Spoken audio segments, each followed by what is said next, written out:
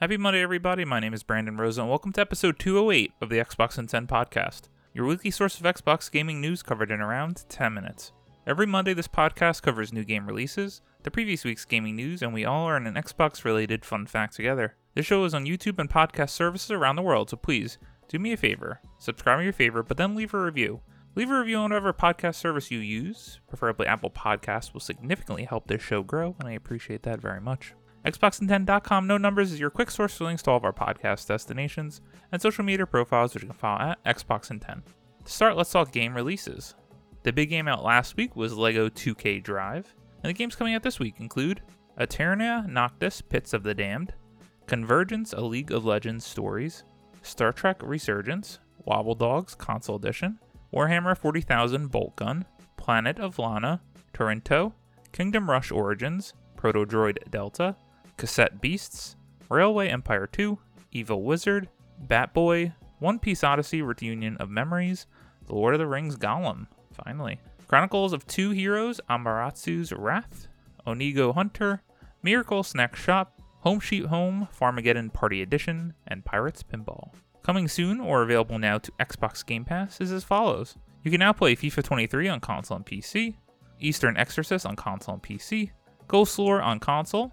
Then on May 23rd, you can play Planet of Lana on console and PC. On May 25th, you can play Cassette Beasts on console, Massive Chalice on cloud and console, and Railway Empire 2 on cloud, console, and PC.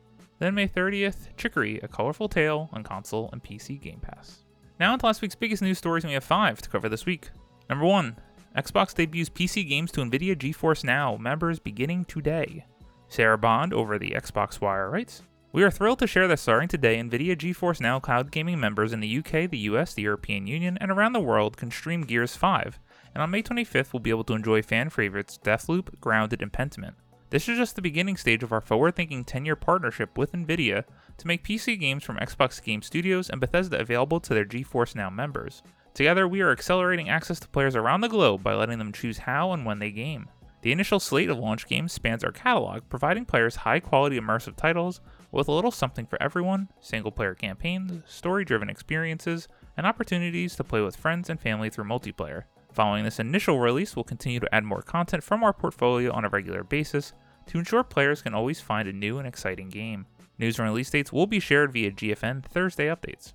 Members will be able to stream PC hits from Xbox Game Studios and Bethesda purchase through Steam or Epic Game Store for eligible games, on PC, Mac, Shield TV, and Android devices, or by visiting play.geforce Now on Chromebook and iOS Safari.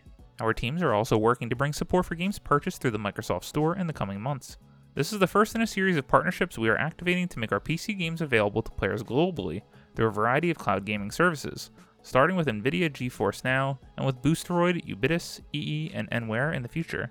We remain committed to releasing current titles from Xbox Game Studios and Bethesda and future Activision Blizzard PC games once Microsoft's acquisition closes. Delivering our content through more partners and cloud gaming services put players at the center, empowering them to play the games they want with the people they want on the devices they want. NVIDIA has been an outstanding partner for Team Xbox over the years, and we can't wait to see their devoted fans discover and play their next favorite PC games from Xbox. This is awesome news. It's good to give those players the options they want to play the games, how they want to play it on the devices they want. Xbox's old line is old as time now. But there's a clear message in here, and you gotta love the confidence. Quote, future Activision Blizzard PC games once Microsoft's acquisition closes, end quote.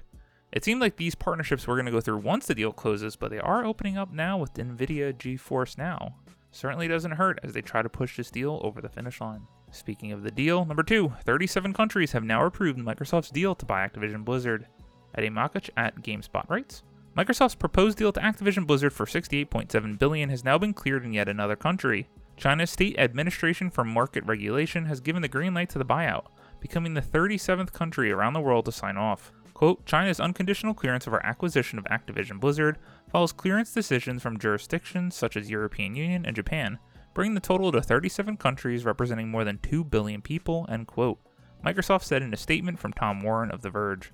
Quote, the acquisition combined with our recent commitments to the European Commission will empower consumers around the world to play more games on more devices, end quote. The European Union cleared the deal earlier in May, a move that was expected. What Microsoft was not expecting, though, was how the UK's Competition and Markets Authority blocked the buyout over concerns around the cloud gaming market. Microsoft and Activision Blizzard are appealing that decision, and Activision Blizzard has hired the lawyer who represented the Queen and Princess Diana. Microsoft's gaming CEO Phil Spencer has said the company does not need to acquire Activision Blizzard to deliver on its ambitions in the gaming space, but doing so would accelerate those plans.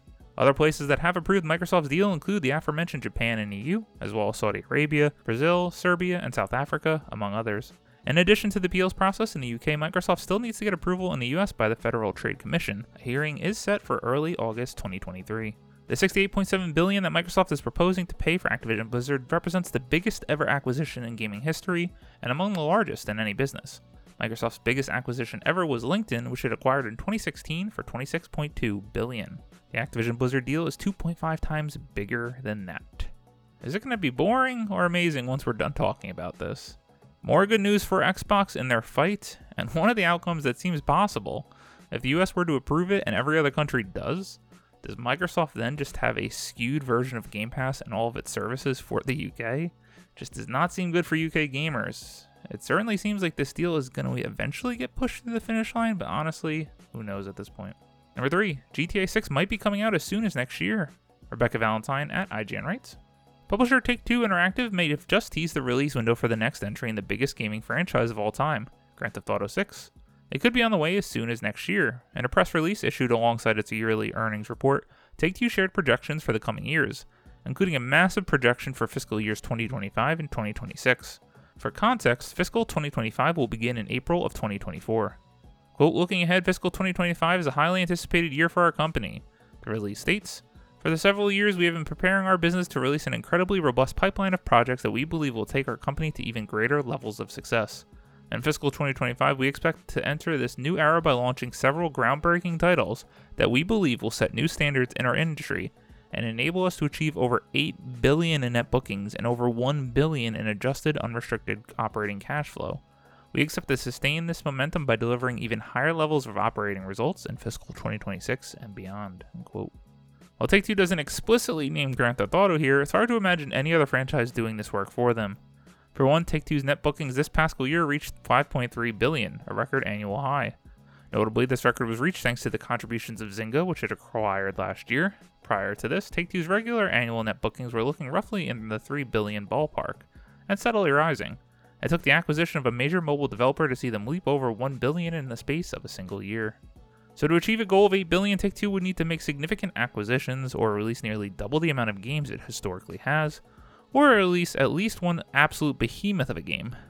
Notably, Take-Two expects to do even better in its takings the following year, something that seems impossible without something like GTA Online built on the foundations of a brand new GTA game to propel its revenue sky high. It's hard to imagine any other franchise or even multiple new games combined doing these kinds of numbers. GTA 6. Easily going to be the biggest video game of all time, as GTA 5 has been surpassing over 180 million units.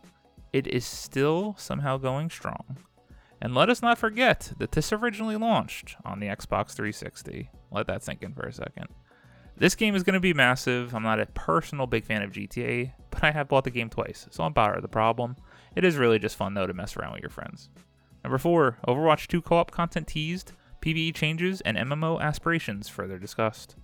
Luis Gutierrez at GameSpot writes, Blizzard has recently opened up about the cancellation of Hero Mode and has teased an unannounced co-op mode for its shooter Overwatch 2. This comes just days after it was announced that it will be scrapping its PvE Hero Mode. Thanks to a Blizzard blog post, we knew Blizzard plans to add story missions to Overwatch 2.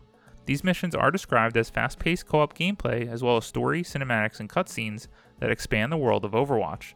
The blog post also says that these missions will take place on huge maps and players will have new enemies to fight. Story missions will become available to players during Season 6. In addition to story mode, Blizzard talked a bit more about Hero Mode, which was a mode that would allow players to upgrade their favorite heroes via skill trees and has replayable PvE elements. From the very beginning of Overwatch, the dev team considered themselves an FPS MMO and had a crawl, walk, run plan according to Blizzard. The crawl phase was the game itself, while the walk portion was introducing PvE, and the run would be the MMO. When the game launched in 2022, the team began to talk about what the phase of their game could be. Work had started on their PvE portions of the game, but they struggled to find their footing with the hero mission experiences early on. The team had even built a hero talent, new enemies, early versions of missions. Still, as time passed, they struggled to bring together all the elements they needed to ship a polished, cohesive experience. Once the announcement was made, the dev team felt they couldn't deliver on their promise. So because of that, the decision to cancel Hero Mode was made. Even though Hero Mode is no longer a thing, the team is still working on new content, such as story missions and an unannounced co-op content. Just stupid, alarming, concerning. What were they thinking with this game? This has to be one of those baffling decisions in the video game industry, at least in the last 10 years. You made Overwatch 2, which the big thing was the story mode. You now cancel that. So what again makes this Overwatch 2? Why didn't you just continue to support that original platform and make it the big games of the service as it actually is trying to be? Completely puzzling, and I'll never quite understand it. Number 5. Mortal Kombat 1 DLC Combat Pack characters leaked by Amazon. Tom West at True Achievements writes, Mortal Kombat 1 launches for Xbox Series X and S on September 19th, with pre-orders going live now. However, it appears that one retailer may have spoiled one of NetherRealm's surprises early by leaking DLC characters included in the first Combat Pack. According to a Mortal Kombat 1 Premium Edition listing on Amazon Italy, the first Combat Pack for NetherRealm series reboot will include Quan Chi, Omni-Man, Ermac, and Takeda, as well as the previously leaked Homelander and Peacemaker. Additionally, 5 cameo fighters will be included in this pack, which will flesh out the roster of partner characters that will be able to assist us in matches for expanded gameplay possibilities. The listing shows that Tremor, Jean-Claude Van Damme as Johnny Cage, Chameleon, Movado, and Farah will also be included. Mortal Kombat 1 was revealed this week and looks to reboot the famed series when it arrives later this year. We can expect to see the return of the genre-defining story mode, as well as the new cameo fighter mechanic, but cross-play and cross-progression won't be available at launch. I wanted to highlight this as I'm not personally a big Mortal Kombat fan, but clearly this game is going to be huge. The fighting game community is going to be eating very well this year with Tekken 8, Mortal Kombat 1, and Street Fighter 6. Being a big fan of the series, Omni-Man, Homelander, and Peacemaker are awesome to join Mortal Kombat. As always, we end our show with a fun fact about Xbox, and since we were talking about NVIDIA this week, let us do an Xbox deep dive into the specs, and let's compare the Series X, their most powerful console ever made, and the original Xbox for you tech nerds out there. The Xbox Series X, CPU, AMD Zen 8 Core 3.8 GHz, GPU, custom RDNA 2 1.825 GHz, 52 CUs, and 12 teraflops. For RAM, 16 GB of GDDR6. The hard drive is a 1TB NVMe SSD. Optical drive, 4K Ultra HD Blu-ray.